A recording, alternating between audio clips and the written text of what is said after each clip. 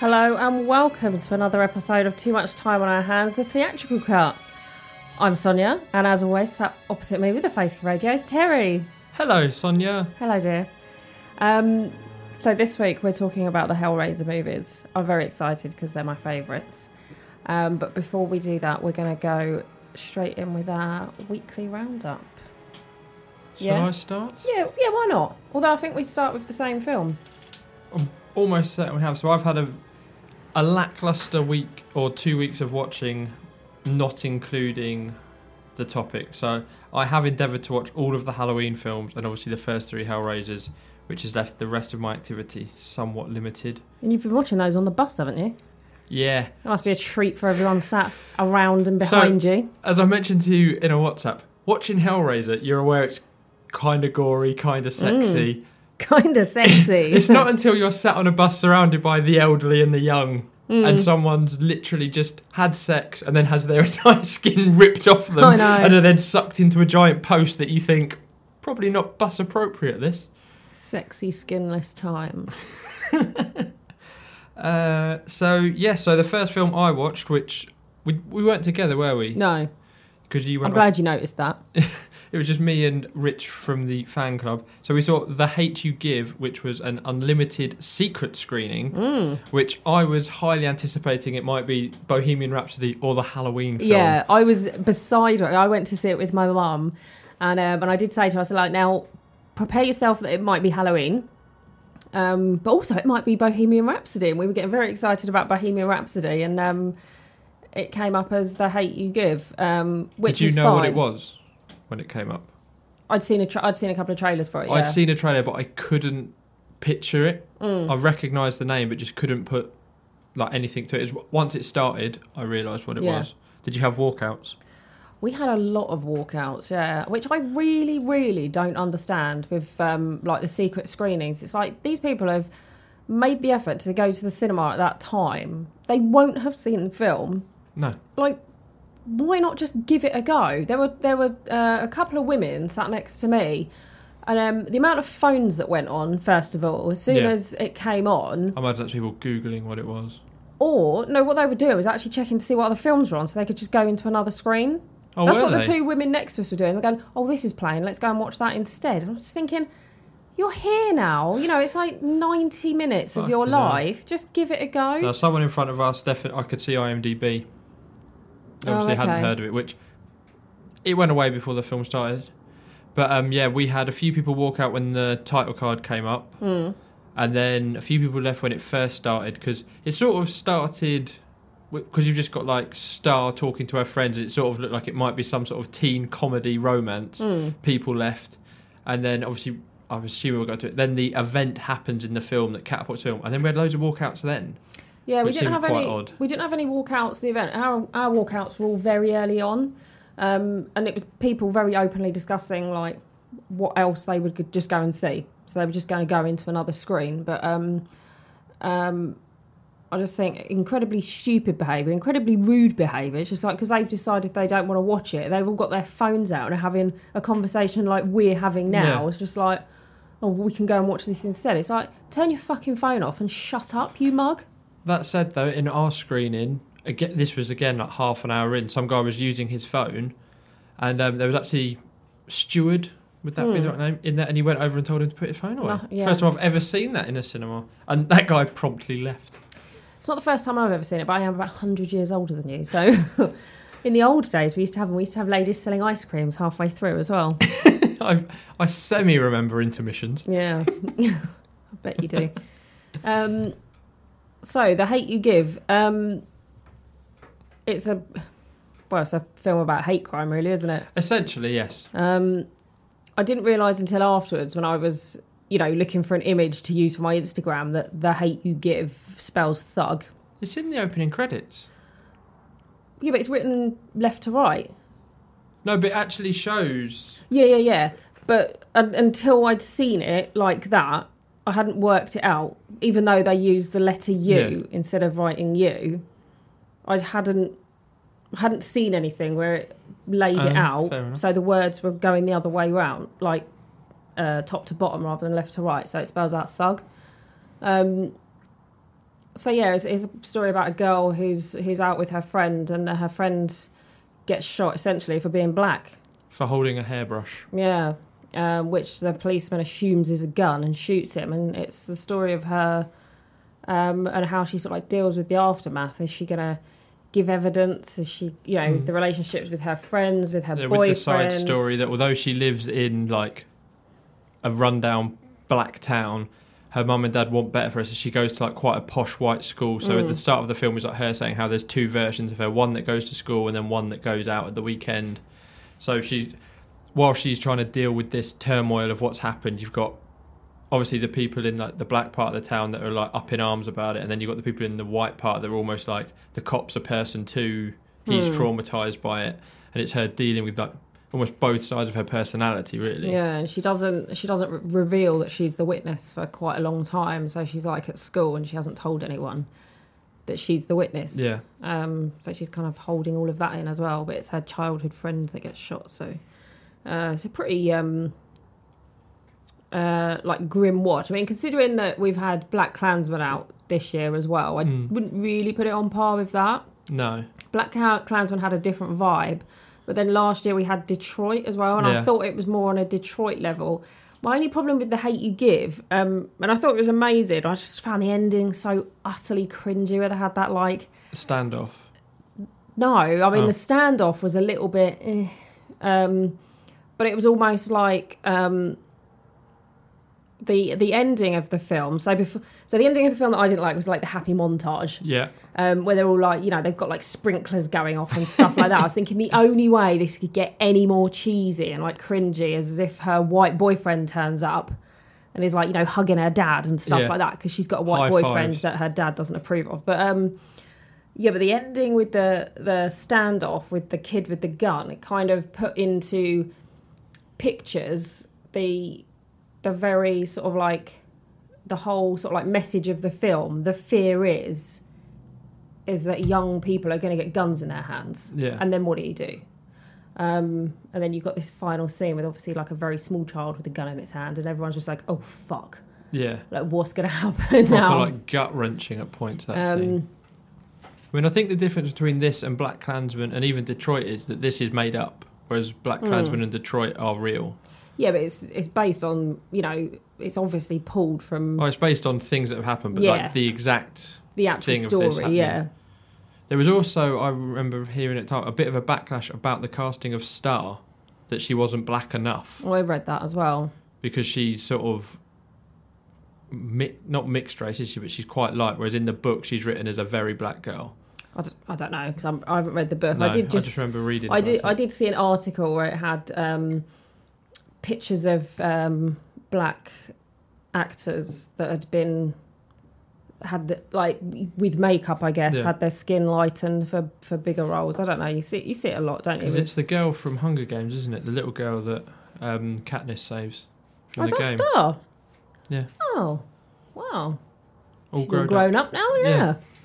I did not know that. So yeah, The Hate U Give. I mean, I've been to the cinema once or twice since then. I haven't really seen any sort of like any more trailers for it. I think it's out this week or next week. I can't see that it's going to be massive. No, I don't think so. I think it'll be a bit of a sleeper. And I think that I was talking to someone about this, possibly my mum, when we came out.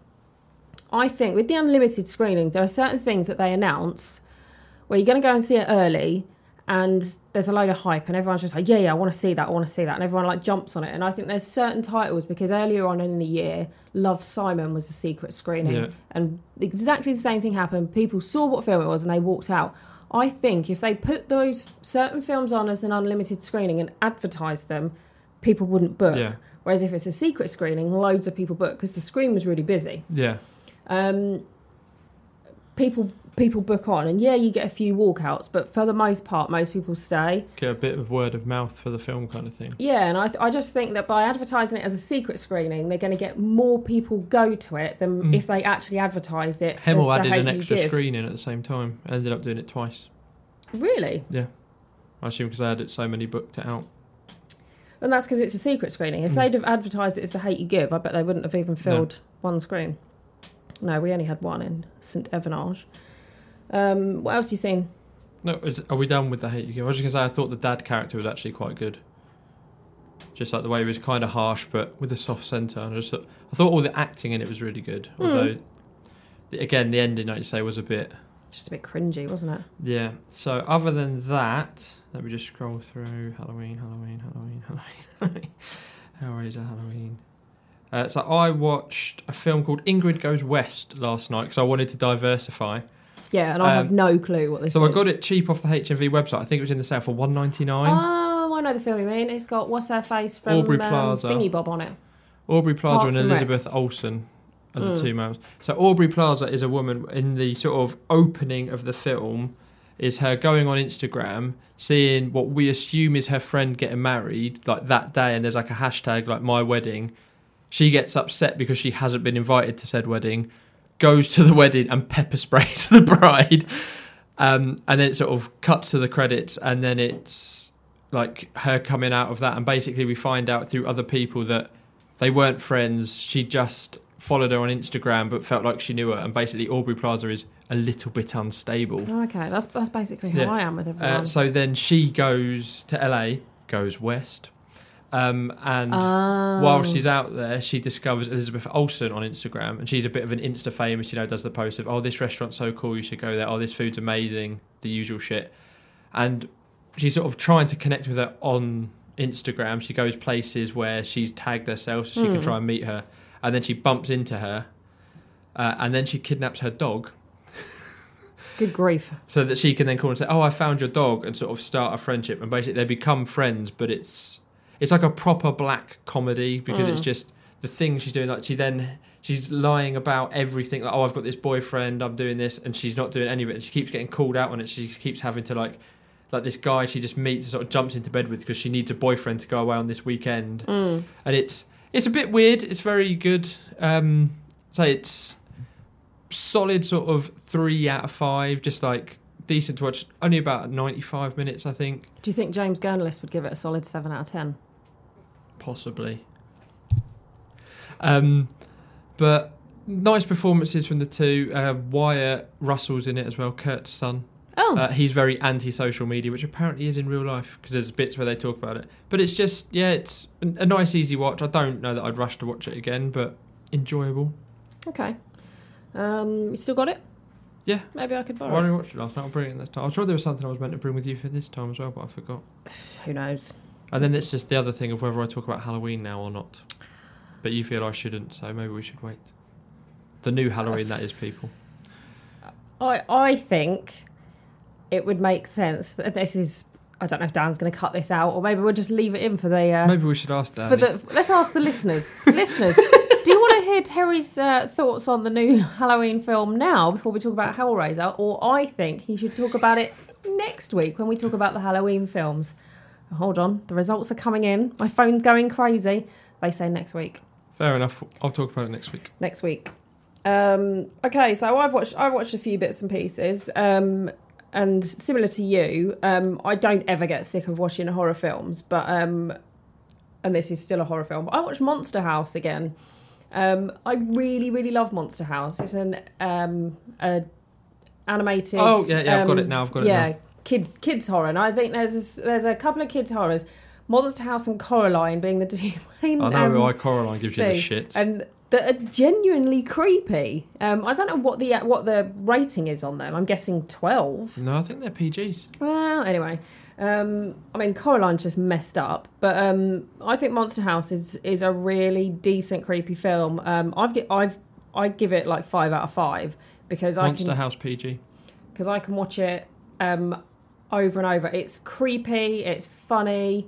It's really enjoyable. It's about the relationship with the neighbour reminds me of the relationship between Kevin and the old guy in Home Alone, where you got this old guy living across the street or whatever that everyone thinks is really creepy, but it's just an okay guy.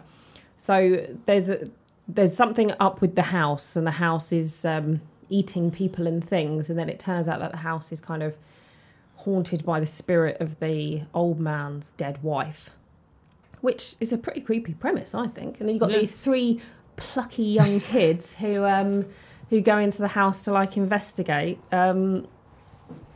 And it's a really, really like enjoyable watch. I wouldn't recommend it for little kids. I mean, I don't know. It's a PG. I'll say it. They're your kids. Do what the fuck you want with them. But I think it's a decent watch. If you like horror, and you like to laugh occasionally, I think it's a jolly good watch. I've got it in my collection. Would you describe it as a romp? It's a romp, yeah. Then I rewatched Coco. Because I bought it recently in the Disney multi-buy and Lucy hadn't seen it, so we watched Coco together. I've been listening to the soundtrack a lot, giving Daisy baths. I won't go into the story of Coco because if you haven't seen Coco or know what it's about, you must be living in a cave. But I've said this many times before, possibly not on the podcast though. If you haven't seen Coco and you get the opportunity to see it at the cinema, see it at the cinema because it is one of the most exquisite things I've ever seen on the big screen. It's so colourful and amazing. And I know Disney and Pixar stuff generally is, but this I think takes it to a whole other level. I've only seen it on Blu-ray, but it was magnificent. I imagine it looks incredible in 3D, and I don't normally say that. I don't give a shit about 3D, but I bet it looks amazing.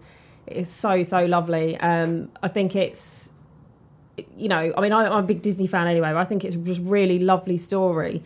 And Lucy did say at the end of it she's never cried so much at a Disney film before.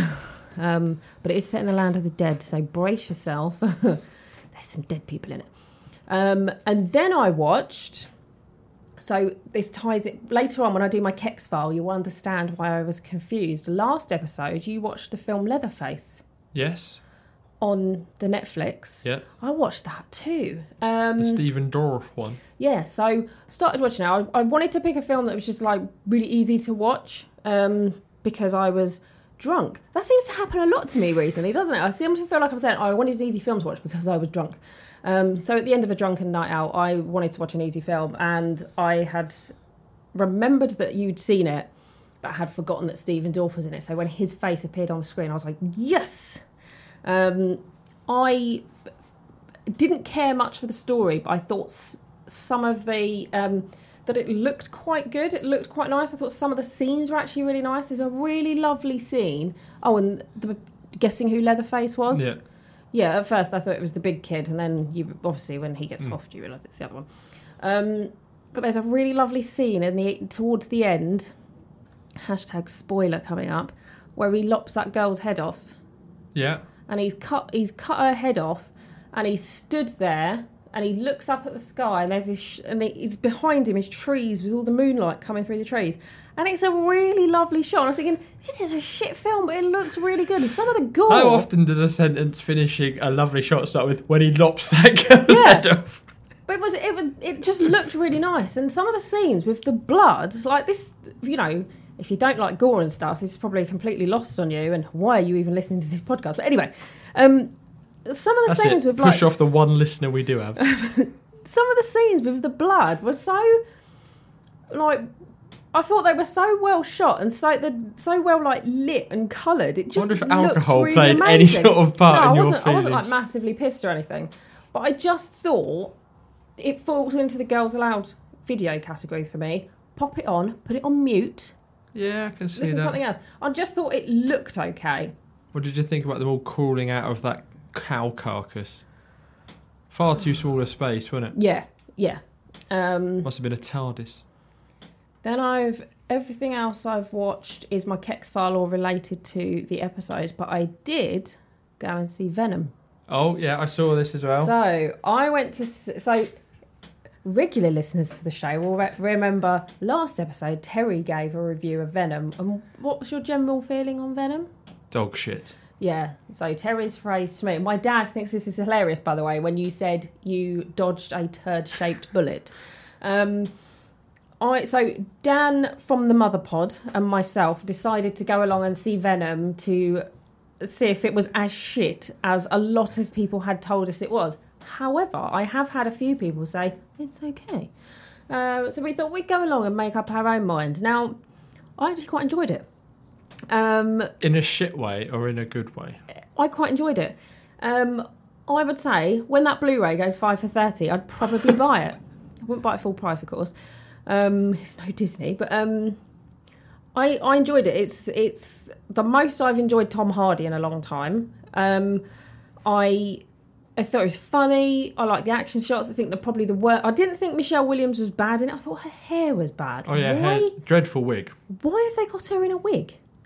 Because she's got to be the damsel in distress with long hair, I guess. But doesn't she got hair like that anyway? No, her hair's really short. She always has a pixie cut. Oh, terrible wig. But and some of her lines were a little bit cringy, but I didn't think she was terrible in it. I just thought she was all right. But no, I enjoyed it. I mean, you know me, I don't really have much interest in like the Marvel universe in the sense of like digging in deep. Yeah. So Dan turned to me and said, I wouldn't have minded a bit of Spider-Man. I didn't care. There was no Spider-Man in it. And it wasn't until you and Rich had gone to see it that Rich kind of explained to me the whole sort of like Venom backstory, because I didn't know. I didn't know about emo Spider-Man or anything like that. The thing is, though, I don't think Spider-Man works in this Venom universe. Apparently, they toned down the gore, the language, and the violence so that they could cross over. But I still don't think you could cross this over with like the Spider-Man from like Civil War and the Avengers. Oh no! It just wouldn't work at all. So they might as well have gone hell for leather and properly gone for the guts gore, rather than going for the PG-13 shite that they delivered. But I liked it. I didn't get why you thought it was so shit. I enjoyed it. I thought it was okay. I thought the soundtrack seemed okay as well. Yeah. So, but did you notice I purposely didn't rate it on Letterboxd? Yeah. Because I was waiting. I wasn't sure if you'd given it 0. Yeah, I thought you'd think I'd given it 0. But, no, it had its moments, but... So, because my mum wants to go and see it as well, and I said I'd go and watch it again with her. And you wouldn't go and see Tomb Raider with me because you didn't like it? I really didn't like that, though. I just didn't enjoy that. At least I've got Tom Hardy and Michelle Williams in this.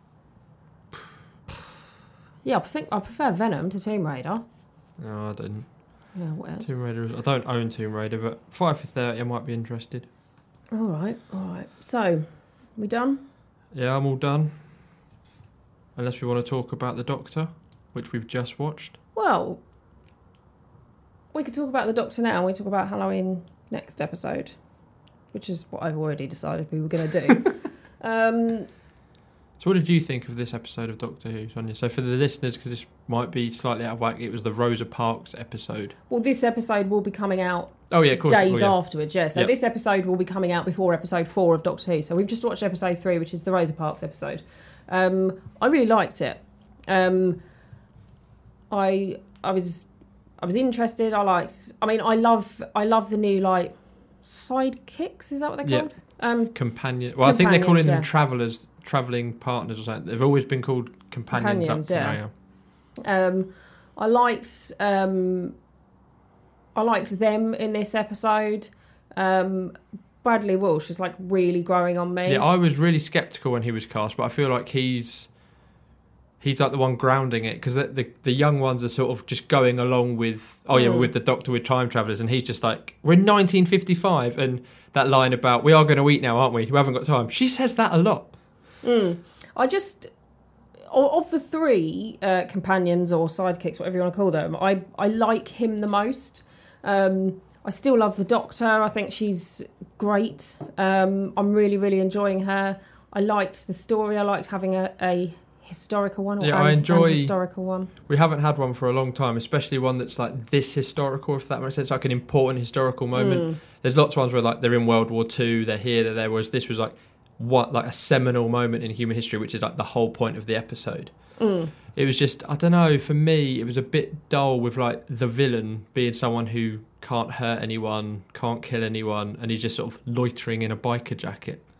Just seemed a little bit, it would have almost been better if that hadn't if they'd have removed him and it had been when they first landed, they accidentally rearranged it, if that makes sense. Yeah. Like something they did stopped it and then they had to go about and realign it, I think would have possibly been better. Yeah. But I really liked it. I thought it was a good episode to give the companion something to do, because obviously you've got a black companion, an Indian companion in the middle of like the deep south of America. What was quite interesting as well was that they didn't know where the girl was from, did they? Yeah, they called her Mexican at one point. She said, they obviously don't get a lot of Pakistanis around here, because they thought she was Mexican, and she didn't know, did she? She was just like, where do I sit on the bus? Yeah. Am I white? Am I black? Yeah, because they've got the the bus separated to white and coloured, and she's like, when they say coloured, do they just mean black?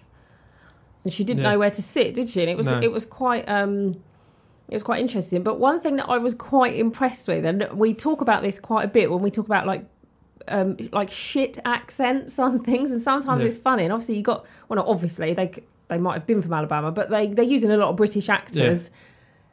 But they set the episode in Alabama, so they're doing Alabama accents. Yeah. And I thought they all held up all right. Oh, yeah. I thought they were pretty decent. I'm not sure if it was filmed over there or filmed over here and made to look like Alabama, but there was no sort of weak link with the accents, I don't think. No, I thought it was all right. Jason Statham, take note.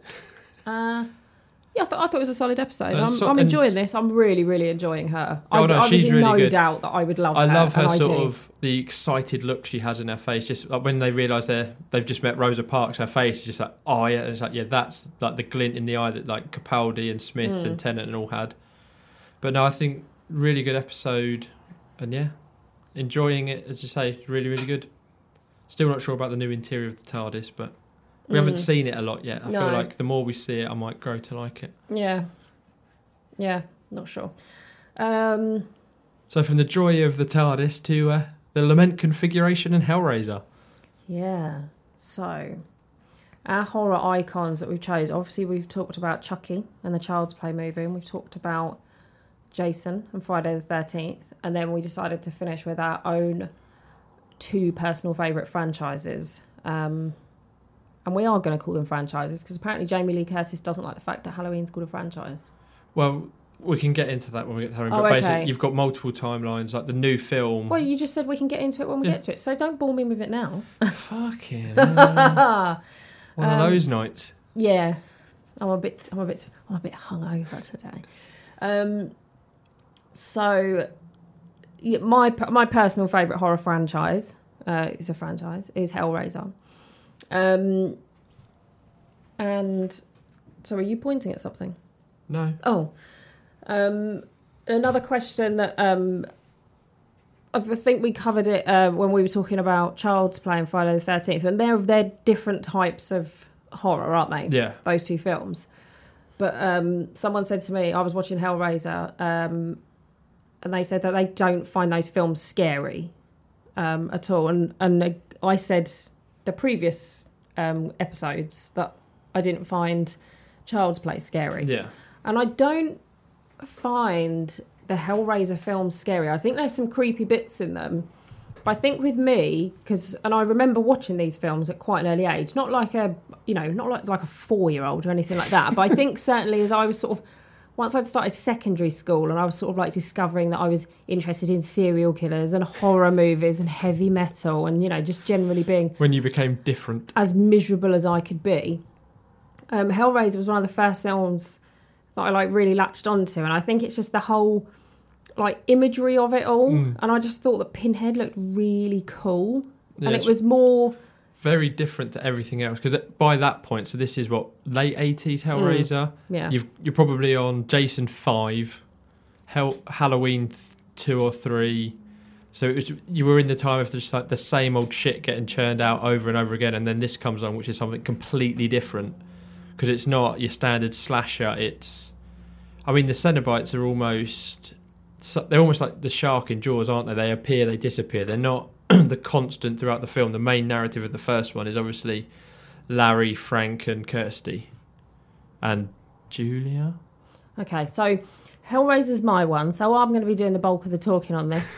Sorry to have an opinion. Terry's just fluffed over. That wasn't an opinion, that was just you forgetting people's names, because I'd never do that. So yeah, as Terry just fluffed over, the Cenobites aren't really in the first one. So for those of you who have not seen the Hellraiser movies, the story of the first Hellraiser, it's centered around a family. Really, it's a story about a dysfunctional family. You've got Larry and Julia, who are married. Yep. You've got Kirsty, who is Larry's daughter. Julia is Kirsty's stepmom, and Larry and Julia have just moved into this old house, which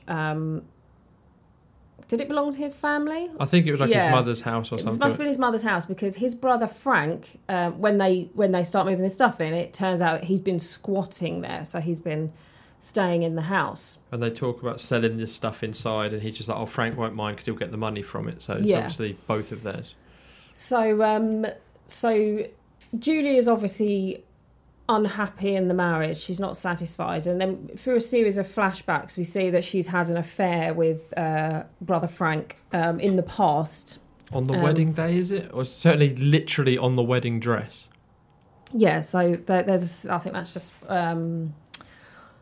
bit of symbolism there. I didn't get from it that it happened on the wedding day, but so Larry's the very sort of like dependable, solid, but ultimately he's very steady, but quite dull. And then Frank's the sort of like good-looking, dangerous one, blah, blah, blah. So she enjoys, she has this relationship with Frank where, you know, they have a lot of sex. But the flashbacks serve to really sort of like impress upon us how much she cares for Frank and what deep feelings she has for him. She probably wishes she was with Frank and not Larry.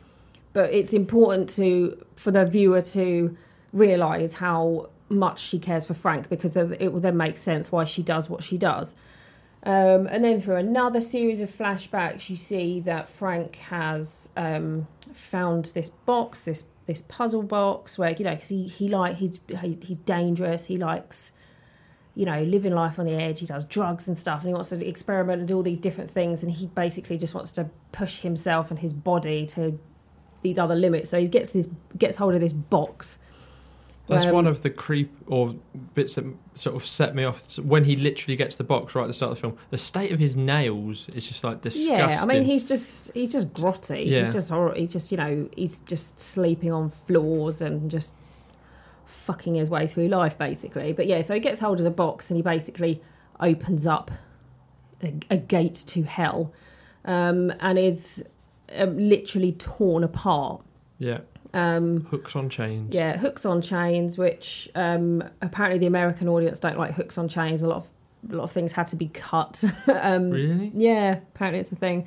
Do we see the Cenobites at that early stage? We don't, do we? We just see the hooks. So you see Frank being like ripped apart and his sort of descent, if you like, then into hell. So then what happens is when Julia and Larry move into the house, as they're moving in, Larry catches his hand on a nail. Well, that sets me off as well, that. Yeah, that's another scene. So he catches the back of his hand on a nail, which he doesn't do well with blood, so he goes upstairs. So what you've got is Julia upstairs in a room thinking about the time she spent with Frank, yeah? So she's just up there kind of thinking, oh, God, you know, he was so hot and he was so great. Larry appears bleeding, and he bleeds onto the floor that brother Frank has died on. And this then starts the whole regeneration process of Frank coming back to life. And you've got some really like amazing scenes of Frank coming back to life. Oh, fantastic. And it's just these brilliant effects, like all practical effects again. And they did them all by filming stuff backwards. Yeah. So you've got things that are basically filmed either melting or collapsing, and then when they play them in reverse, they're actually building or inflating or whatever. You see Frank's heart beating again, and that is brain, and that's the heart beating is literally someone just blowing through a tube and literally inflating the heart. And you know, the way the body comes out of, like, almost out of the floorboards, and it's almost like a baby being born. It almost gives like a baby's cry once it's... he like screams as he breaks the floorboards, doesn't he? But it's almost like a baby's scream, isn't it? And he's sort of like... So he's there, and, you know, and this is when you sort of like get the beginnings of the Frank with no skin. You know, and then, you know, then Kirsty's kind of introduced to us then. So she's like Larry's daughter, Julia's stepdaughter, and you kind of see the difficult relationship between Julia and Kirsty. Larry's kind of stuck in the middle of his daughter and his and his wife. You know, he's just trying to please everyone. So during a housewarming party, I guess, isn't it? Julia goes upstairs, and that's when Frank kind of makes himself known to Julia by grabbing her around the ankle. And another brilliant set of effects here is the skinless Frank is played by a guy who's so like super skinny that when they covered him in like latex and all the effects to make him look like skinless Frank, it kind of makes him the same size as Frank with skin. He didn't look humongous. Yeah, he didn't look bigger. Obviously, putting all those effects onto the guy playing Frank would make him look too big. So they've got this like really gaunt guy playing him, and it just looks really good. There's a guy covered in makeup, and whatever they put on them to make them look sticky or wet. It just works really well. Because it's that first thing where he's got like the gangly legs that don't quite work, because he's like dragging himself across the floor. And he grabs Julia by the ankle, and at first she's like repulsed, and then the more he sort of like talks to her, and he's sort of like basically telling her, you know, oh, I need blood. So in his gravelly tones. I can be sort of how I was before, sort of thing. And at first Julia's like appalled and doesn't really know what to say, and she sort of goes away and comes back, and she says... She says to him, I will. And it's almost as like their wedding vows, isn't it? So then the film sort of like... So as far as I'm concerned, this film is Julia's film. Julia is the lead in this. And I think... God, what's the woman's name? I had it all written down. You can look it up whilst I'm so annoyed. I can't remember her name. I was talking to my dad about it just yesterday. But she's English, isn't she? Yeah, so she's English as well. So I love, you know, like a traditional English baddie. But as Claire Higgins. That's it. I knew the second bit began with an H. So she starts killing guys basically to bring Frank back to life. And as she starts doing this, you see her like almost transform into like this kind of like downtrodden, a little bit frumpy woman, and she starts to wear like she's got like a quiff in her hair, and that gets bigger, and her makeup gets more... The shoulder pads on her suits. Like shoulder pads get bigger. She wears dark glasses. Her makeup becomes just more extravagant. And it just becomes easier. The first one takes her a while when she's a bit... Yeah, and she just... And then by the end, she's just smacking them straight straight She's just like, luring these guys into the house, giving them a whack over the head with a hammer, and, you know, then Frank does the rest, until eventually you've got like an almost realised Frank, which is basically skinless Frank, and he just needs a skin now, which is where poor Larry comes in. Oh, Larry. So this probably like... So this is going to be tricky for Julia, because essentially what happens next is that they kill poor Larry to use Larry's skin to put on Frank. So Julia's torn now, because she's just kind of like... She likes the passion of being with the brother, but it still looks like Larry. But she must have sort of liked Larry in the first place.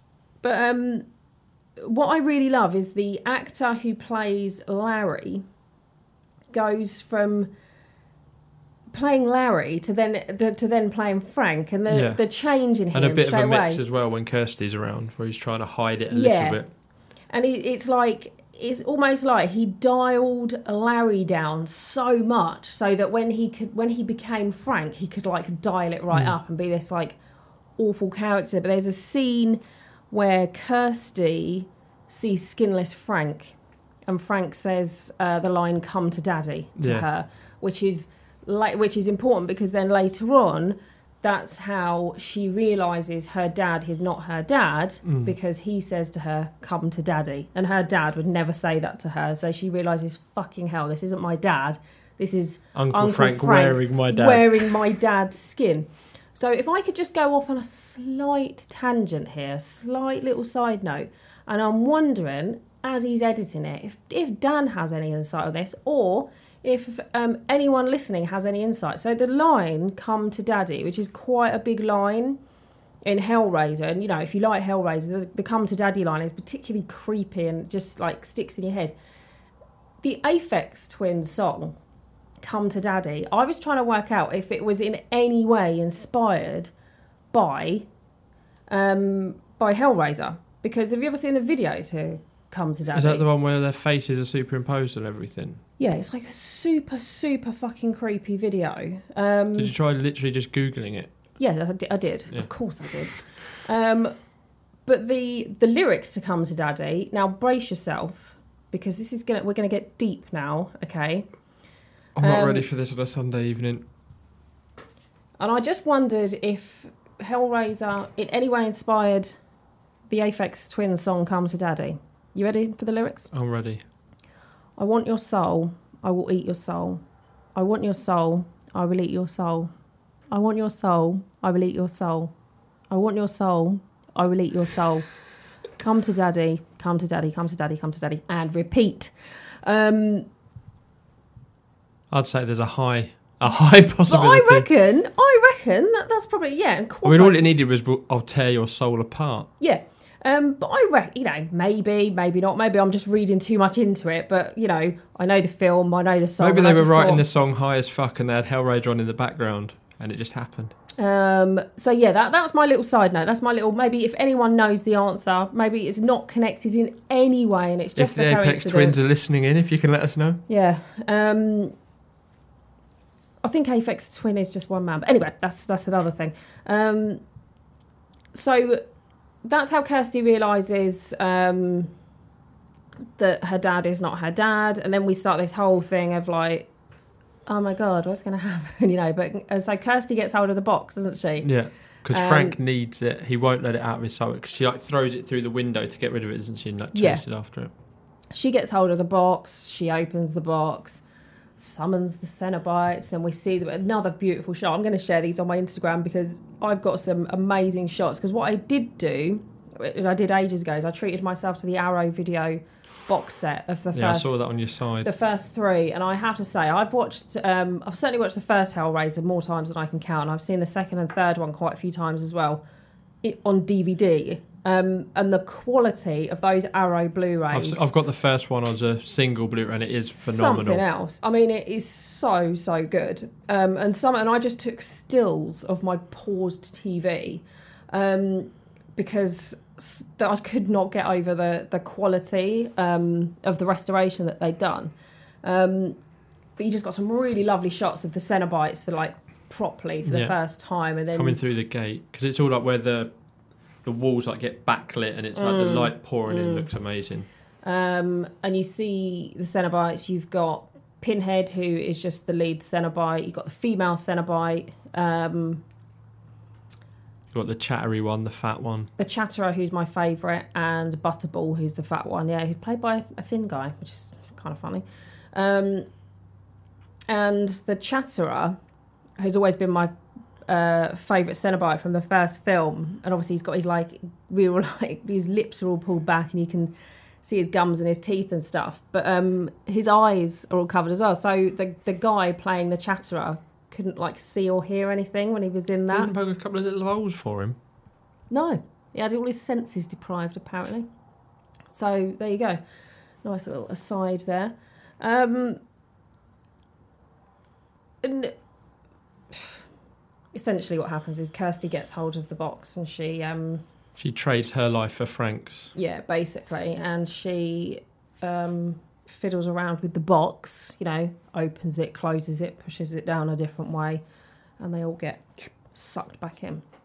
And there endeth the first film. There's a few characters. Oh no, you've missed out the homeless guy who sets himself on fire. I'm just about to... You said there ends the first film. And then I said there's a few other bits I want to talk about. So that's the basic premise of the film. I say basic, I've gone into quite a bit of detail there. But so there's a locust man, which isn't explained until right at the end. So there's this... Kirsty's walking home one night and she sees this guy who looks like a homeless guy, and he just kind of gives her the creeps, doesn't he? Yeah.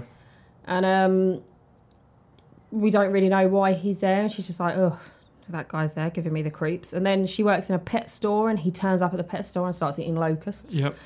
Which is kind of grim, and they're all in his beard and stuff, and that looks really horrible. And apparently Clive Barker wanted to do that role, but there wasn't enough time to get him covered in locusts and have him back doing his other jobs. And then right at the end of the film, he appears again. So Kirsty and her boyfriend have gone, and they're going to throw the box on a bonfire. They do throw the box on a bonfire, and Locust Man turns up yet again, and that's when we find out that he's actually the keeper of the box. The keeper of the box, yeah. And he turns into this weird, winged creature and goes into the flames. Made entirely of bone. Yeah, he goes into the flames to retrieve the box and fly off with it. And that's actually where the film ends.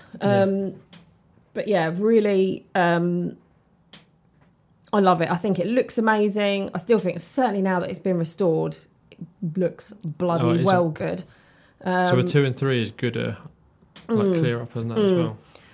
Because I think number 3, well, when we get to it, but number 3 looks especially shit on DVD.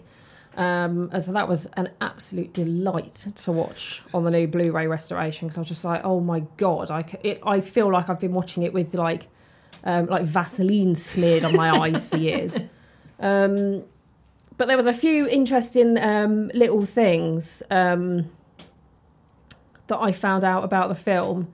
The first one is right towards the end where Larry, not Larry because it's the actor playing Larry, but where Frank is being like pulled apart again. Mm-hmm. And you got the guy, is his name Andrew something? The guy who plays Larry?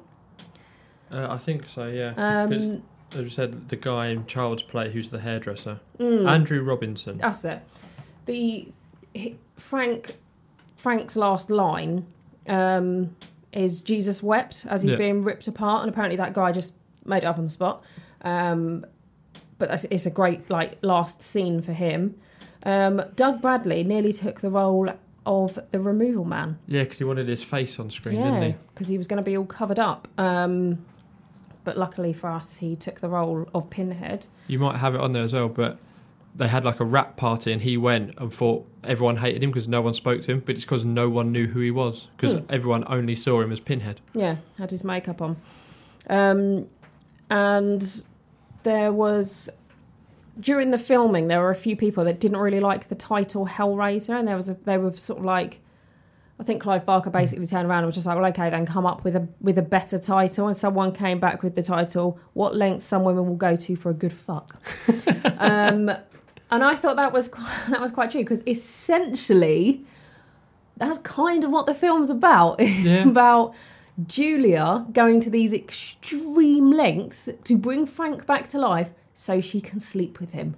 Yeah, whilst wearing the skin of her husband. Of her dead husband. I mean, it doesn't get any more romantic than that. Because the book's not called Hellraiser, is it? I've read the book. I'm sure the book's called Hellbound. Yes. But yeah, obviously it's all based on that.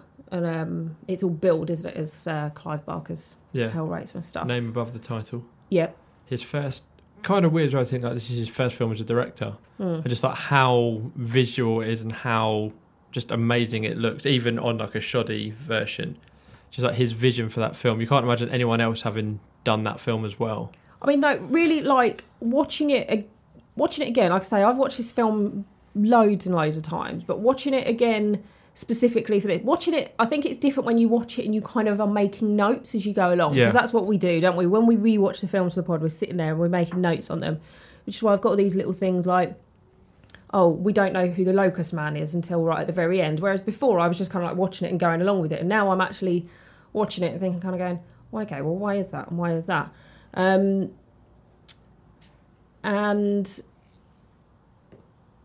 I just watching it again with these sort of like fresh eyes and stuff, I really appreciate it. Maybe watching it again with the restored versions does make a difference as well.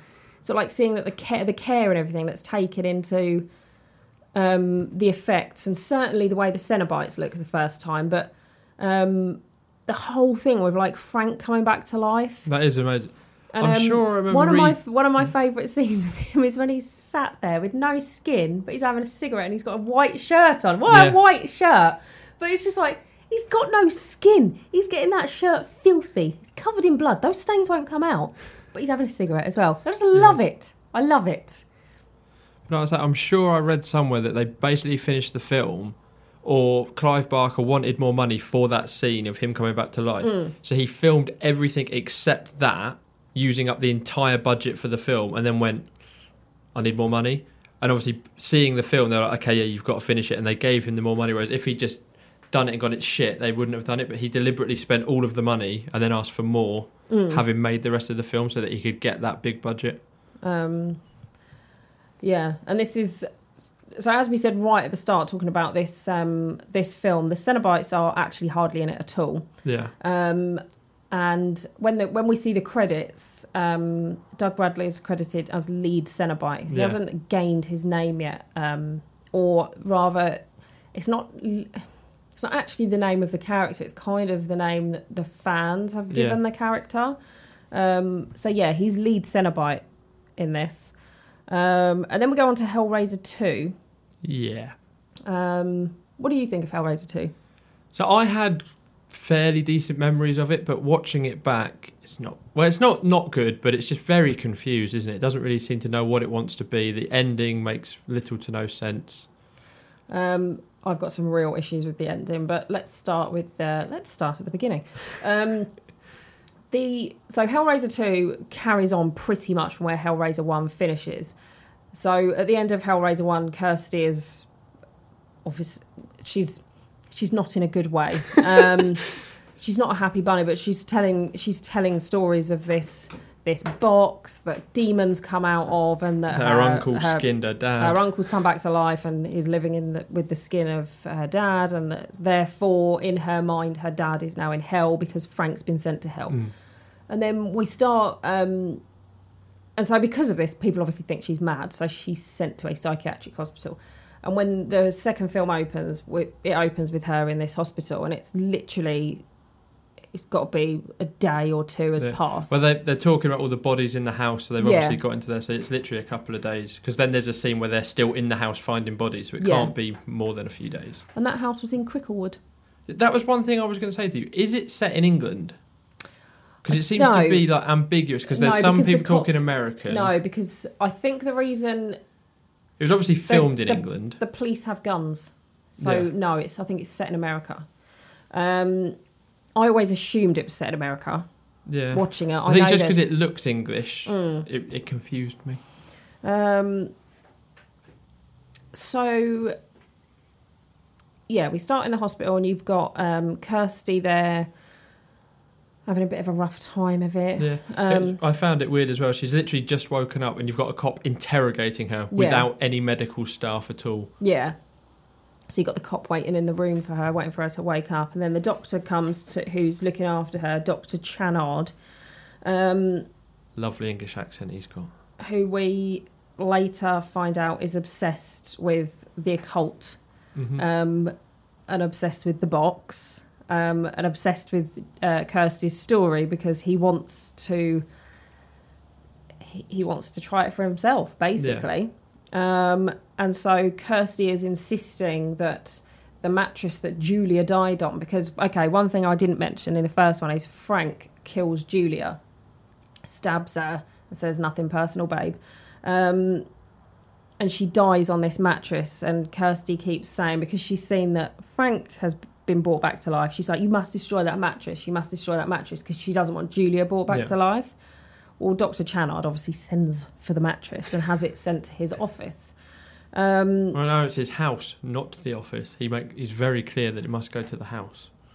Oh, is that happening at his house? So I thought that scene took place in his office, and then what happened, he then transported to his house. So what happens with the mattress is... he's got the mattress. He's got hold of the mattress, which is covered in Julia's blood. It looks quite disgusting. Yeah. And he gets one of the mental patients from the hospital who believes who's covered in all these sores, and he believes he can see maggots and bugs crawling in and out of his skin. Yeah. And I find that quite creepy. Yep. I did not like that scene at all. His makeup was really good as well, because he literally scratched himself to pieces already. One of the so there's a scene where Dr. Channard is walking down, looking in all the padded rooms, isn't he? And I think he's obviously trying to pick the person he wants to put on the mattress. But one of the screaming men is the guy who played Skinless Frank in the first one. Anyway, that's an aside. But he picks this guy who obsessively scratches at his skin because he thinks he's got bugs and maggots in his skin. So he gets this guy and pops him on the mattress and lets him have a good scratch. And then he hands him a razor blade. Because the guy wants to cut these bugs out of his skin, and you see this guy just go at himself with a razor blade. Now, this is where it started to get uncomfortable on the bus. Yeah, I can imagine. Starting to get uncomfortable for me on the sofa. So these films I don't find scary. but I find some of the scenes quite gory to watch, and that's one of the things, because I don't like to see maggots and bugs and things not crawling in and out of skin, but when this guy starts cutting at his own skin to get rid of these bugs, it's all effects and stuff, it's not real, but the guy's still going, it looks real, so he's cutting himself up, therefore bleeding all over the mattress. This brings Julia back to life. She basically wraps her arms and legs around him through the mattress and eats him through the mattress, essentially, doesn't she? She kind of absorbs his body. Well, they have a bit of a kerfuffle, don't they? Because Dr. Channard's assistant is hiding behind the curtain at this point, and the crazy guy gets ever so close to reaching the curtain, thus unveiling him, but then Julia...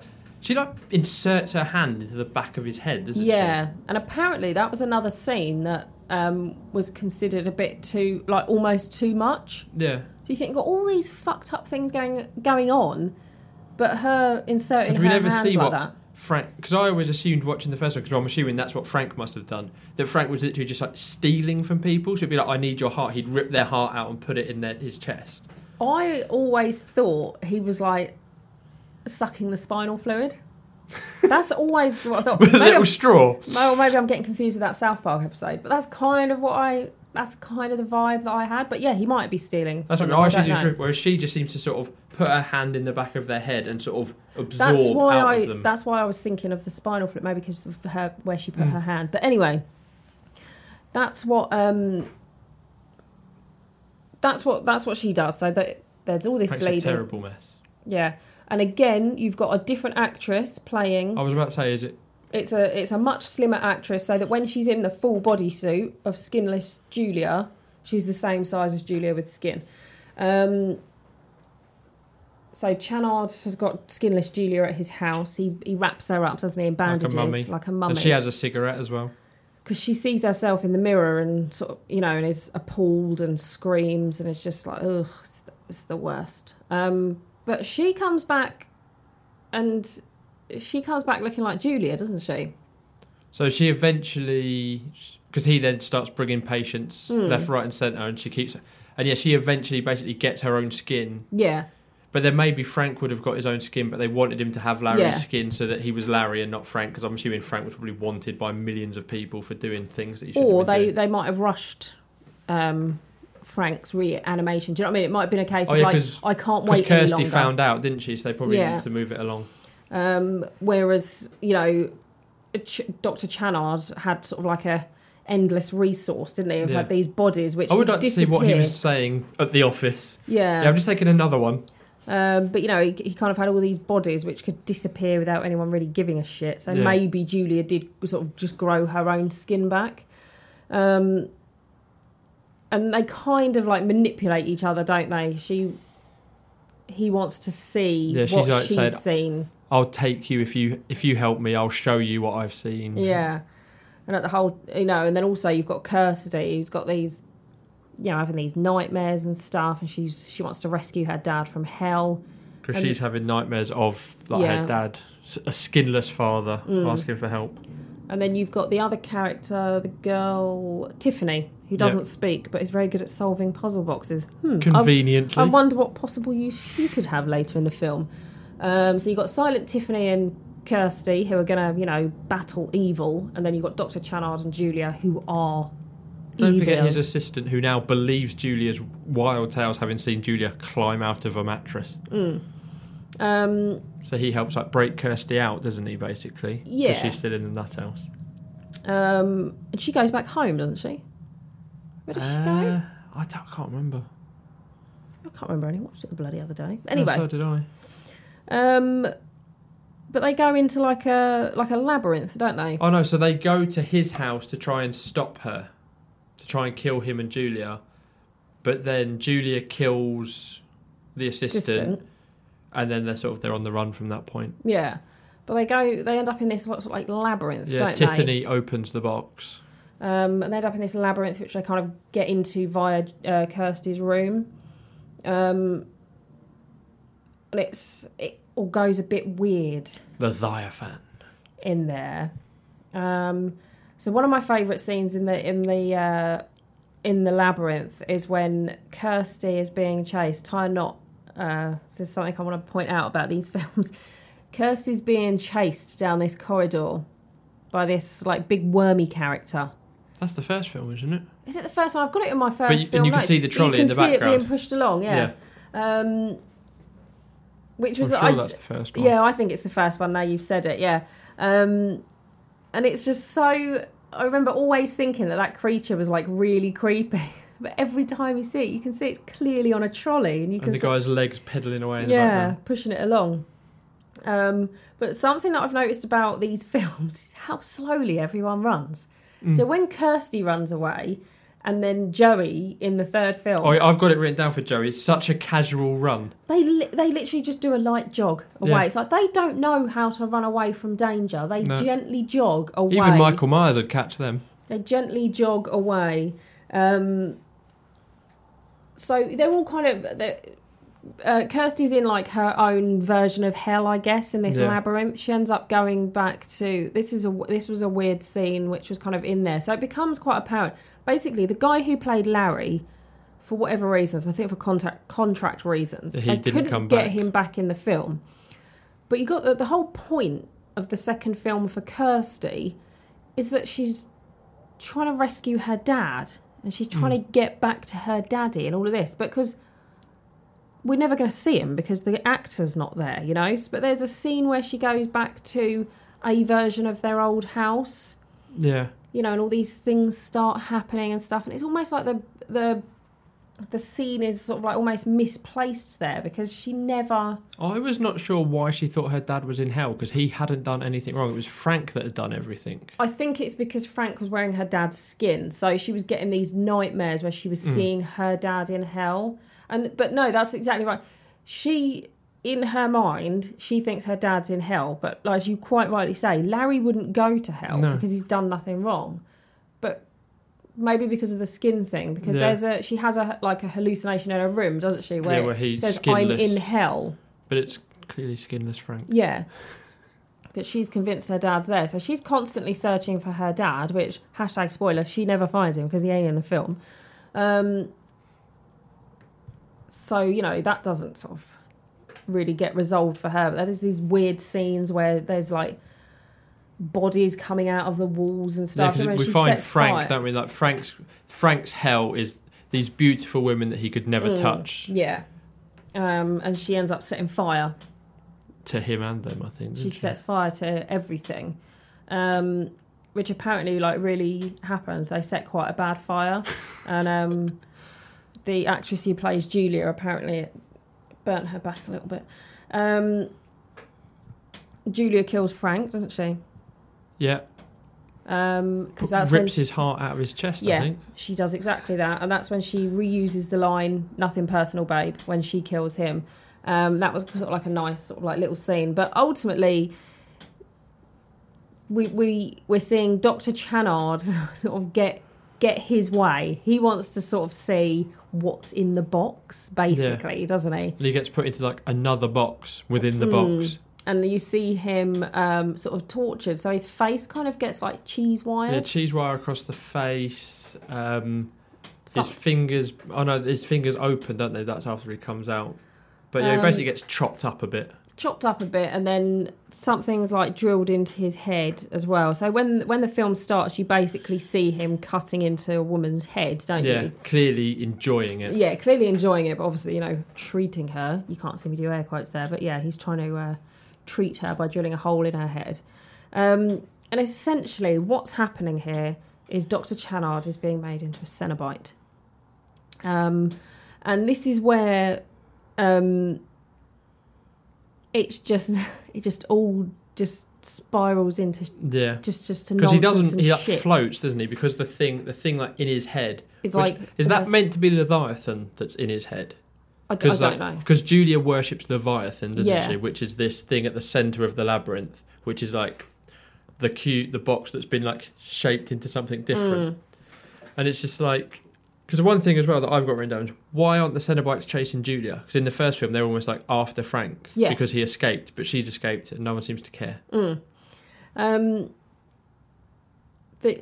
So Dr. Channard's made into this Cenobite, and not a very good one. But what... So these Cenobites... So you've got the 4 main Cenobites, which you got from the first movie. So you've got lead Cenobite, who he's still known as. Did he not become Pinhead in this film? No, you've got lead Cenobite, you've got female Cenobite, you've got Butterball, and you've got the Chatterer, who have knocked around for quite a while and have brought about the destruction and demise of lots of people. Channard rocks up, gets a bit of cheese wire around his face, and fucking offs the lot of them. Yeah, I've got that as well. He like turns them back human, doesn't it? It's just like... What? Like, how has he got that power That's so why I'm quickly? thinking maybe the thing in his head is Leviathan, like the god of the maze or whatever. But yeah, I was just like, what the fuck is that? I know. And it's so annoying. And what... because he's a shit Cenobite, and... Yeah, and like he wouldn't be able to do that. He just wouldn't be able to do that. But what I found was quite sad. So you basically see, like Terry said, the Cenobites basically turn into their human forms again, but they're dead. But the Chatterer was a boy. You see him like nailed to the pillar. Yeah, like a tiny boy. Yeah, Chatterer was a boy. So whatever he's like fucked up shit he's got involved in as a kid. He's like opened the box and done some, got involved in some bad juju, and that was kind of sad, I thought, because you see Pinhead, who is not Pinhead yet, but he's transformed back into Elliot Spencer, who was his human form, and this is when it's all sort of everyone's put into the pillar, aren't they? No, I don't think. That's how it ends, where they become the pillar. That's right at the end, though, yeah. Isn't it? Not like because they get changed to human, and then he basically says, like, with his eyes, says to Kirsty, "Run." Yeah. I'll like distract him. So I think in this film, you kind of see that Pinhead kind of maybe has like a little thing for Kirsty, because he seems to be helping her out a little bit. He's helped her out in the first one. He's helping her out in this one.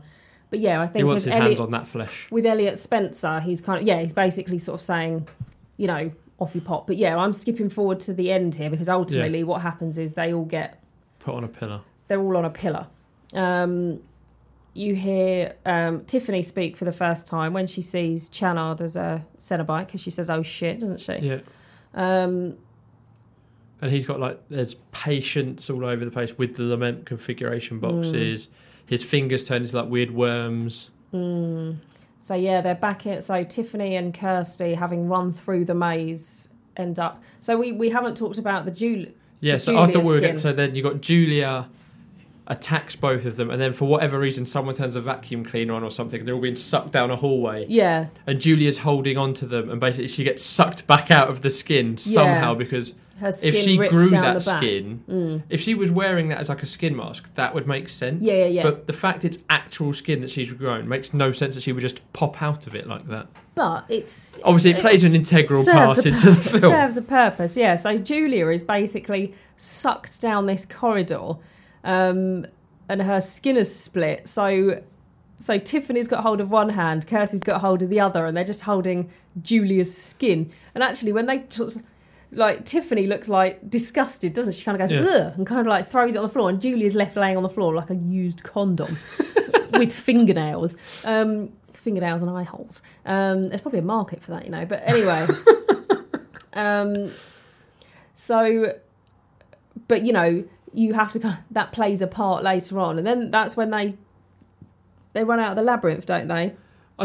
They go to run out, and then I think Channard turns up again.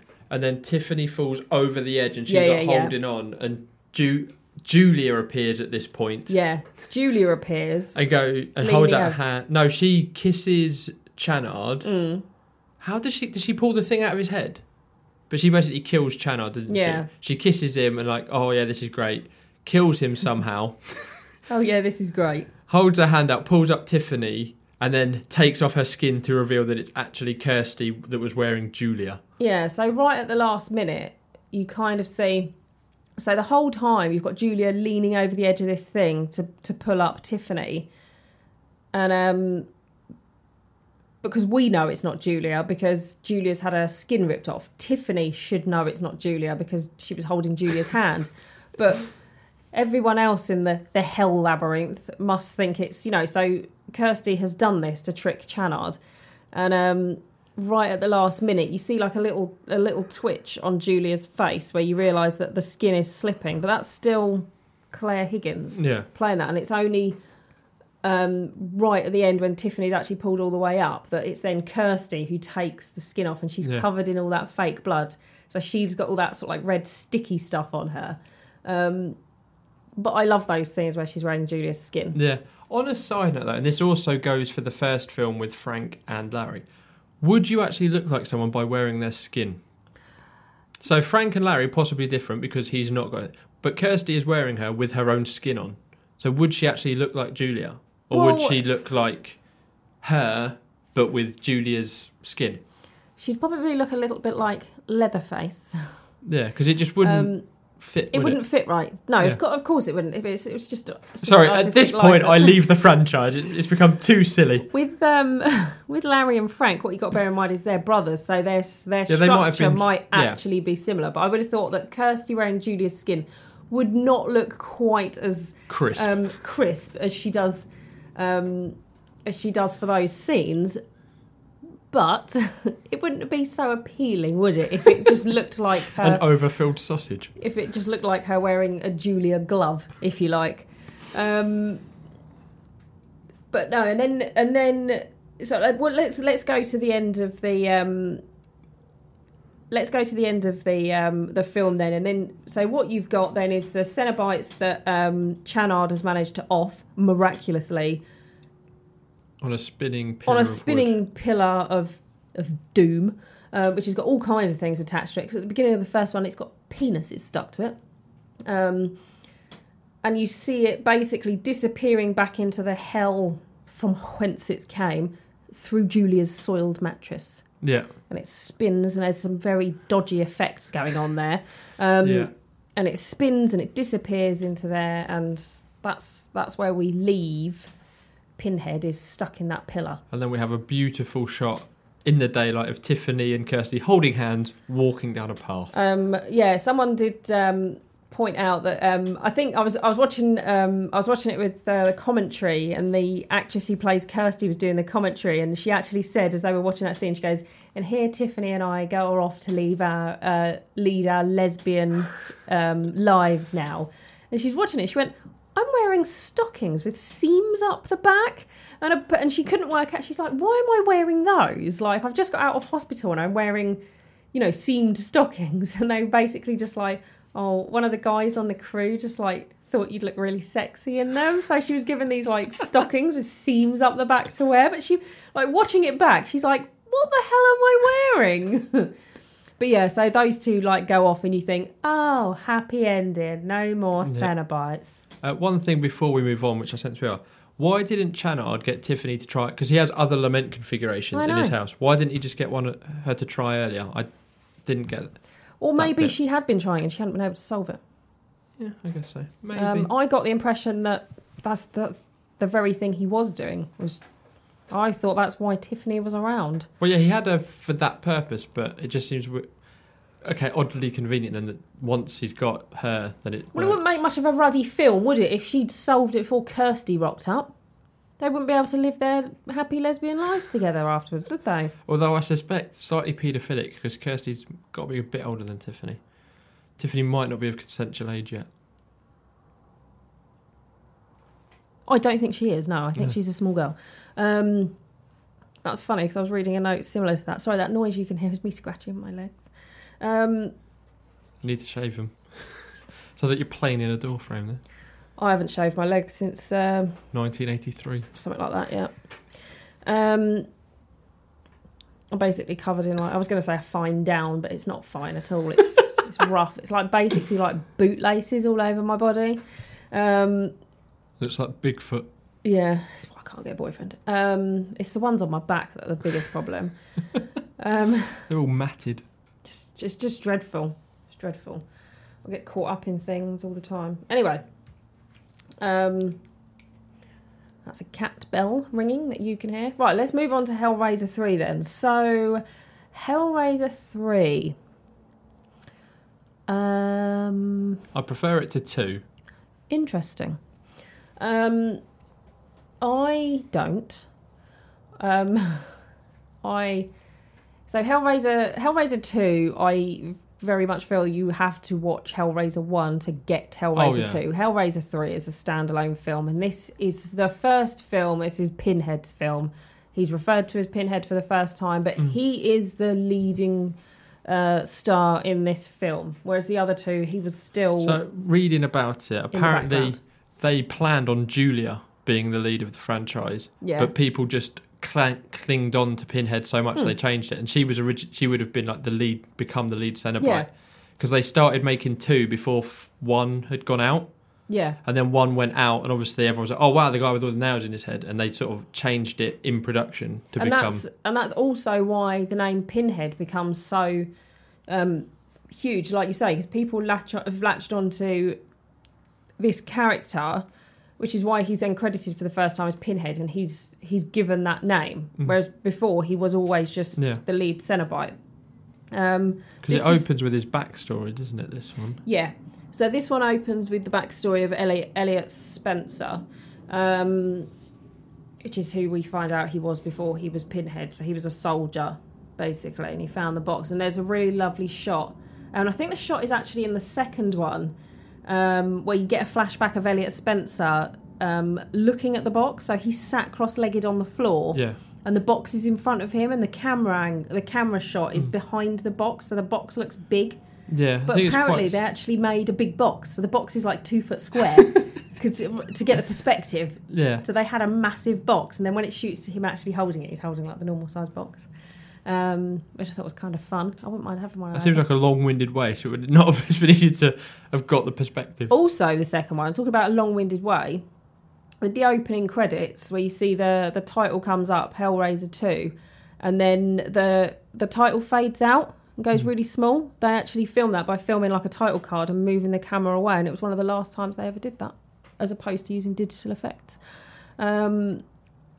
So that's in no way relevant to the film, but there you go. There's a little fact. It was also filmed back to back with Children of the Corn 2. We do like Children of the Corn, don't we? I don't know if it's 2, isn't it 3 where we've got the little legs? Yeah, but even so, they're quite charming, because I think what happened was the studio that made the first 2 went bankrupt or something. Sounds about right. And then so lots of the films were floating around and nobody really owned the rights. And so the company that ended up buying them also had Children of the Corn. So they were being filmed at the same time. So this film starts with the story with this film is you've got a guy who owns a nightclub, JP Monroe, and he likes buying all these nice things, and nice things. Well, like he likes to spend a lot of money on things that he considers art, and he goes to this store and he finds this weird pillar, and at this point the box is embedded in the pillar, and he and the guy selling it looks surprisingly like Locust Man from the first film. So he's got this pillar in his room above his nightclub. The other person that we sort of focus on in this story is an investigative reporter called Joey, and she's just trying to get a break. She's trying to get a good story, and she's really pissed off with the stories that they keep sending. She's in a hospital and no one's died. Yeah, and she's very annoyed. Yeah, so she's at this hospital to do some reports, but there's nothing to report on. But while she's there, this guy's brought in with, all these hooks and chains in him. And she sees some weird shit go down. And the guy's brought in with a girl. Called Terry. Terry with an I. And so Joey then she thinks there's a story here. So she sets about trying to find Terry because she wants the story, because Terry won't talk to her at the hospital. So she goes to the Boiler Room, which is the club that JP Monroe owns. Which, just as a side, so it's a rave, it's also a gig venue, and it's also a fine dining restaurant. Yeah, so you go basically from this very sort of like loud music into like the nice classical dining area. But anyway, so she goes to this Boiler Room club to try and find Terry, and she's asking around. She's going, I'm looking for this girl with dark hair, and they're like, you need to find JP Monroe. So as a little aside, the blonde sat next to JP Monroe at the table when Joey first meets him was 12. I gave a startled look to that fact for the radio. She was apparently 12 years old. Did they know that? Yeah, I mean, she's literally just playing a girl sat at a table, so nothing happens there. But was that just to set up that he is a horrible man? I don't think she's meant to be 12. It was just one of those things they said. They go, oh, by the way, that girl's 12. So Joey meets JP Monroe for the first time. She doesn't really like him. She's just like, oh, no, he's a bit of a dick. But Terry is actually at the club and she can see that Joey's looking for her. So she decides to seek out Joey. She's just like, hey, you've been looking for me. What do you want? What do you want? And she's got nowhere to stay. So she's been going out with JP Monroe, but she's left him. And she's like, I'll tell you my story if you give me somewhere to crash. So she ends up sort of basically moving into Joey's, doesn't she? Makes a delightful breakfast. She burns everything. And she has... she's managed to get hold of the box out of the pillar, hasn't she? Yeah. It's all like covered in crap. Yeah. And she's basically says, oh, you know, that guy that was brought into the hospital, he was holding on to this. She gives Joey the box.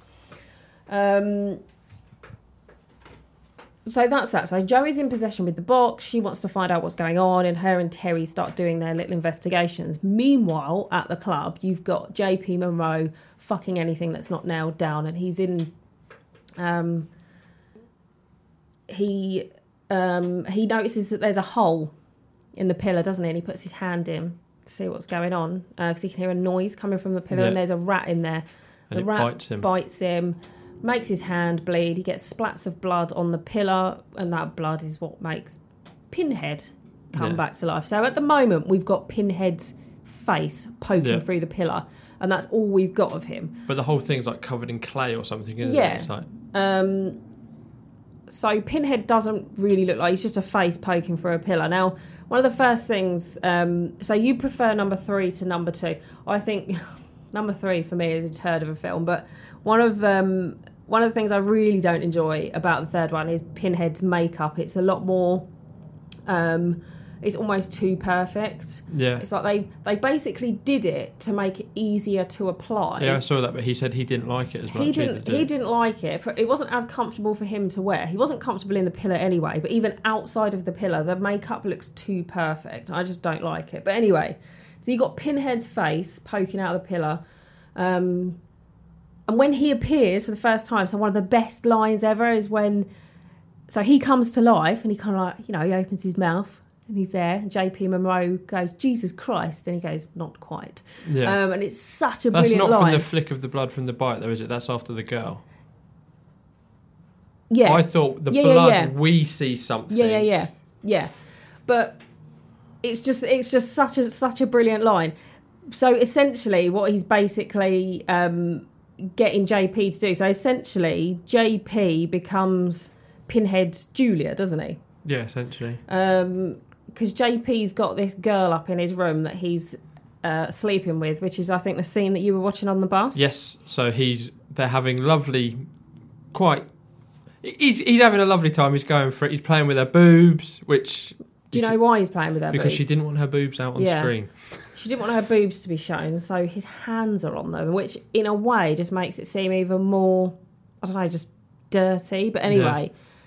And then she just sort of goes and stands and looks at it, doesn't she? She's just looking at all of his shit, isn't she? Kind of going, oh my God, your stuff's so cool. And Pinhead basically just gobbles her up. Yeah, sucks her through the hole. Yeah. And that's sucks her skin off first. Yeah. And then she stood there like skinless Frank and Julia. And then she just, really shit effects, just gets sucked into the pillar. And that's when Pinhead then sort of comes to life and starts talking, but still attached to the pillar. And that's when JP says, Jesus Christ, and he says, not quite. And that's when he's basically, he's basically saying, like, you know, I can give you all this power, blah, blah, blah. Because at first he's very reticent, isn't he, JP? He's like, I'm not sure. And then, like, because Pinhead then starts telling, it's like, oh, like, because he pulls a gun on him, he's like, oh, you're going to kill me like you killed your parents because you wanted their money. Yeah. So we find out that JP really is a very horrible guy. Oh, JP's just the worst. So then you got Joey and Terry doing their investigations. and they sort of discover what the box is and what it can do. They find Dr. Chenard's files or something, don't they? Because they end up watching videos of Kirsty being interviewed.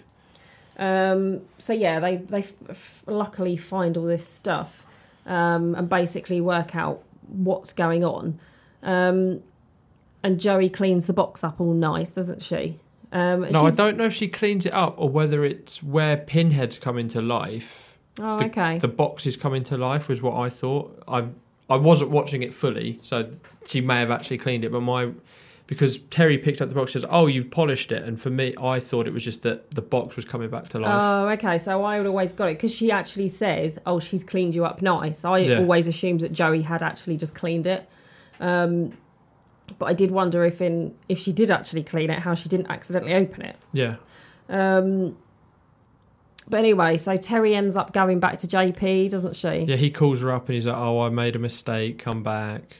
All that kind of bollocks. Because Pinhead's trying to eat Terry, or JP's trying to get Pinhead to eat Terry. But even though there's plenty of other girls that he can... Because he desperately wants her for some reason, but obviously we see JP Monroe as an absolute cock, but all the girls in that club would clamour at the opportunity to go up to his bedroom with him, and he could just off them.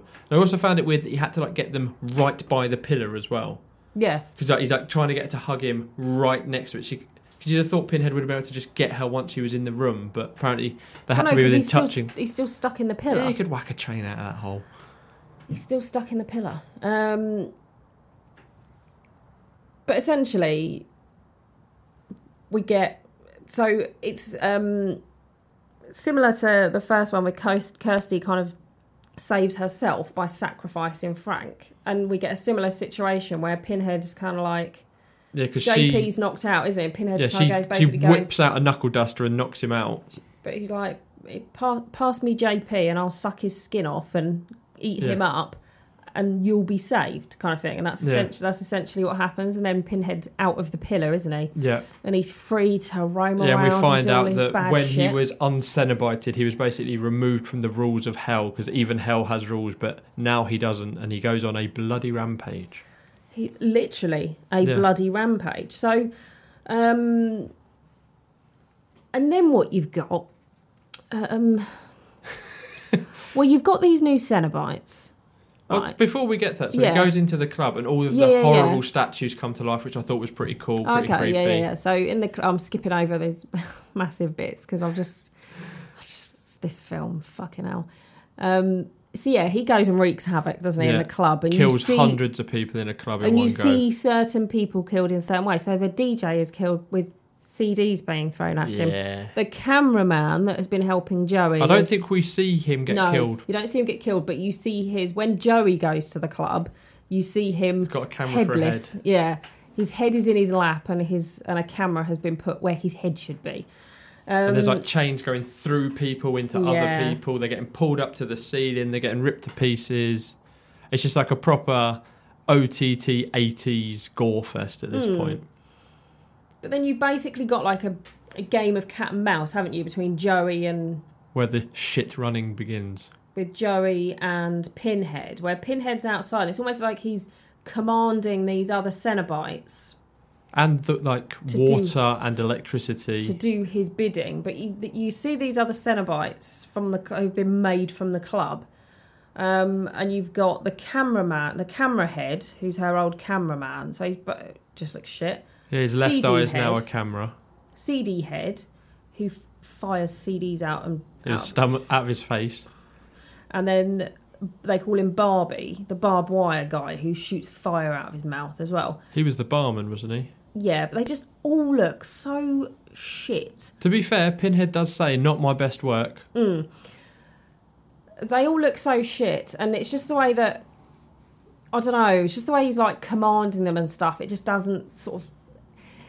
Pinhead's become a bit cocky, and I don't like it. He's becoming a bit Freddy Krueger-y with the sort of wisecracks and stuff. Yeah, he's becoming a bit cocky, and he's not as like in the first two, he was he didn't say much, but when he said it carried a lot of weight. But now he's just fucking... It's the same with anything when the main sort of plus of a character is that you don't see them that much and they're an enigma. Yeah. Once you start explaining them and showing them, but they lose that. It's basically what the fans of the film wanted. Yeah. They wanted a Pinhead film, and they got it. And like you said, he starts to use electricity and water, and there's one scene where she's running away very slowly from him, and water's running down the street after her, following her. Apparently that street was called Elm Street.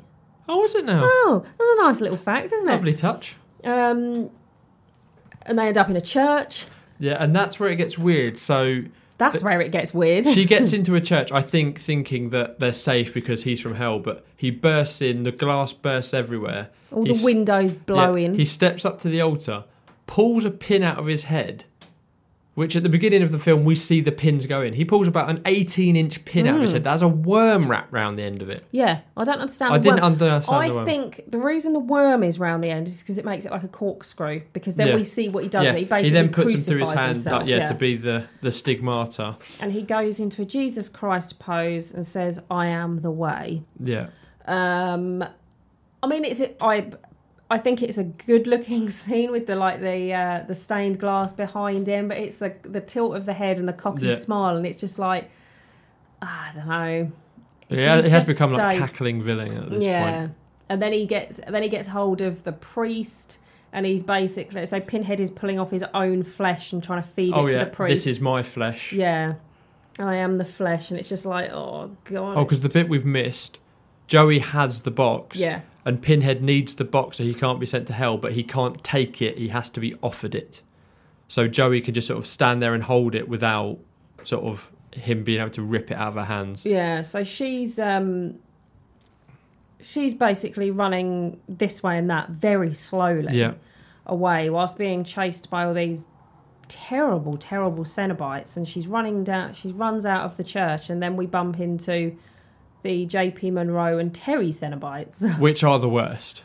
Although when I was younger, I always kind of had a little bit of a crush on the Terry Cenobite. I mean, she's not too bad. She's like now bald and she's got her throat's open. She's got a cigarette in the hole. Yeah. And then JP... Because what we haven't explained is there is no scene with Terry where she's not smoking. Oh, there's a lovely bit I've made a note of. When she first goes to Joey's house, Joey's like, would you like a cigarette? And she picks up like a plate that has the cigarettes on it. And I just like the fact that she just kept the cigarettes on a plate in her house. And JP was killed by like having something rammed through his head. And he has like a pneumatic drill through his head. It's motorbike pistons. Yeah, and they're just like because constantly... I think he had probably had a motorbike up in his flat. Because he's almost looking like the Hunchback of Notre Dame at this point, isn't he? Yeah, it's like his face is so disfigured by the amount of shit that they've pushed into it. Yeah. And it's just ridiculous. And because they're just like taunting her, trying to get her to drop the box because they can't like take it off of her. And they're all just like crowded round her. Because Terry's like giving her fag burns. Yeah. Pinhead's up high, isn't he? Kind of like lording over it. But essentially, with her slippery, bloody hands, she manages to get the box in the right configuration. Yeah, and send them to hell. And send them all back in. But she has, before all this happens, she has some nice hallucinations, doesn't she, about her father. Yeah, so she constantly has like nightmares of her dad being left behind. I'm assuming in Vietnam. In the war, yeah. But that, the Come to Daddy, I don't know if it plays or if I've just made a note that because she's hallucinating about her father, if it's almost like in the second film, Kirsty was trying to save her dad, but she couldn't. And I just wonder if they were trying to maybe just play that storyline out in the third one. I feel like that was like the tie they put to it, but it wasn't. I never thought like she was going to somehow be able to save her dad. No, but I just thought the whole connection with her dad being in it. Do you know what I mean? It was almost like another Come to Daddy in the third one. Yeah, because she keeps dreaming, and then she has a dream where I forget his name. What's Elliot? Where human Pinhead like enters her dream and like tells her that he can defeat Pinhead if she can just bring him through the window to him, and he'll be able to defeat him. Because they end up sort of doing a weird merging, don't they? Yeah. So she is then sat in like a quarry essentially with the box, and he's like, "But I haven't destroyed him. I didn't take him to Elliot." And then she just wakes up in a field. It like cuts to a field, and her dad is coming across the field, and it's like, oh, like someone came and saw me and like describes Elliot, told me to come this way because my daughter's looking for me, and they have this wonderful tender moment. Like, and he said that you'd have something for me. So she hands him the box, and then it becomes immediately apparent that this is Pinhead that she's just handed the box to willingly. Because he said her name, and he'd never know that because she died before he was born. Yeah, and it was just that was some pretty bad effects there as well. Yeah. But and essentially what happens is, you see Elliot Spencer and Pinhead basically almost having like a bit of a face-off, aren't they? Because like there's a bit where it's half Pinhead, half human, then it's all Pinhead but no nails. And basically they kind of like merge and become one. So Elliot Spencer kind of goes within Pinhead, doesn't he? Because Pinhead tries to tempt him, doesn't he? Because it's just like, you enjoy the shit as well. Like, you made me, I'm not something else. Like, you want to do this to her as much as I want to do it. And you can see that Elliot's torn with whether he should just join in again or not. But yeah, I mean, there's obviously some good still within him because he's helped Kirsty in the past and he's helping Joey now. But yeah, essentially Joey gets the box into the right configuration. All the Cenobites are sucked back into the box, and there's some construction work going on, and there's some handy wet cement. Yeah, consider it's the middle of the night as well. Very handy. It almost seems like dawn is breaking at this point, so the cement is still wet. So those workers are not going to be happy when they get back to work because their cement is not set. But it does mean that she's able to place the box into the wet cement and sink it down. And then walk off happily ever after. And then walk off and we think it's all over. But then what you actually see is then it flashes forward to when all the construction work is finished. And you see a massive sculpture outside this building, which is obviously part of the box. And then inside the building, it's all just the decoration is just the lament configuration. Is basically just, So it's almost like the build. I'm assuming potentially they were looking at the building has become the box that anyone in the building could be pulled into it. But I mean, I can't remember what Hellraiser 4 is, but they went in a different direction. It's Pinhead in space.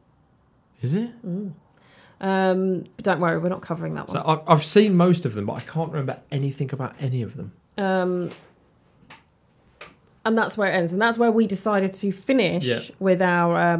because there are a lot of Hellraisers, and they do descend into absolute dog shit. I mean, I don't hate the third one.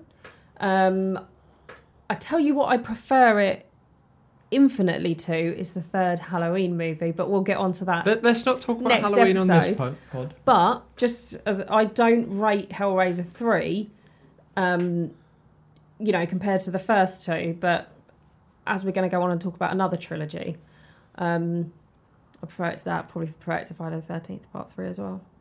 Yeah, I could go along with that. But as we discussed, the Child's Play first three, just all brilliant. Yeah. So yeah. But Hellraiser 1 is just phenomenal. What? Hellraiser 1. Hellraiser 1. Yeah. Yeah, it's brilliant. I mean, and what a horror icon. Another one that's being rebooted, reimagined. With Hellraiser / Pinhead, because I feel like it's not really the Hellraiser films, it's the Pinhead films, because the later ones don't have all the Cenobites. Basically, they started going through a phase of they would find a script where they could fit Pinhead in, because I don't know the studio that it is, but the studio that hold the rights, they have to make a film every X amount of time or they lose the rights. So that's why there's so many shit films, because they just keep churning them out to keep hold of the rights rather than thinking, you know what, let's make a good one. Yeah. But there is talk of a Clive Barker involved reboot / sequel. From what I've read of it, if it is a reboot, it's not like a remake. But it seems like it involved one storyline I read of it is Kirsty going back to the house with her daughter, and it's like it all happens to her daughter. But yeah, there is talk of another proper go at it rather than the shit they've been. Because in more recent ones, Doug Bradley stopped playing Pinhead as well, so he played him for the first, I think, 8 films. But then they became so shit. Like one of them had like a $500,000 budget, but in like the year in like the noughties, which that's no money. Obviously, we talked about Jason being made for $300,000, but that was in the 80s, so that's a lot more money. But yeah, that's why there's so much shit, because they don't want to let go of the rights. Yeah. But don't want to put the money into making an actual good film. I mean, I do have all the later ones, and I've watched them all once. But if I'd have had time, I would have watched some of them for like comedy value. Yeah. Just to sort of like revisit them or just watch them for a bit of fun. But Nah, I didn't have time. I didn't want to do that. No, a lot of them. So most of them is literally it's a film, and then they've just shoehorned Pinhead into it because one of them's got Henry Cavill in it. Superman, yeah. Cyber World or something like that. From what I remember, it's one of the better ones. But Superman World. Yeah. Right, I'm all done. You haven't got anything there that you need to talk about? No, I've mentioned everything I wanted to mention. Cool. Okay, then. So that wraps us up for Hellraiser and the prickly-faced bastard that is Pinhead. I wouldn't call him a bastard. At least, I think he's charming. At least in the first two. We won't be talking about him, I'd say, for at least another year. Unless they knock another one out. Unless you hang out with me personally, in which case I'll probably talk about him every 35 minutes or so. But I'd rather you didn't because I don't really like people. So what do we need to do? Social media? Social media. So we are Theatrical Cut Pod on Instagram. I'm sure we'll be putting up a lot of stuff as we go over the Hellraisers. Look, Sonia said she's taken a lot of pictures. I've found some cool behind-the-scenes pictures. I haven't taken a lot. I've taken 2. Okay, Sonia's taken 2 pictures. In my life. So yeah, there'll be lots of stuff on there. And then I am Prefax on Twitter and on Instagram. Sonia is Mallory_watches on Instagram. I'm not going to attempt the Mother Pod because I always get it wrong. Sonia?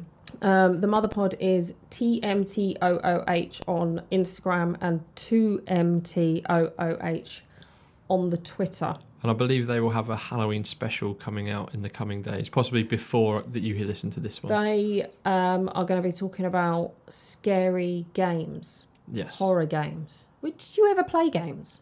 No, I've not. No. PS1, I was a big gamer, and I had a PS2, but for me, probably the scariest game I ever played was Alien Trilogy or Quadrilogy that was on PlayStation. That was pretty creepy. Okay. But I've never played like Resident Evil, anything like that. Just never been a gamer. No. Very odd for a boy, I know. It's a bit general. Okay, cool. Are we done? All done. Mic drop.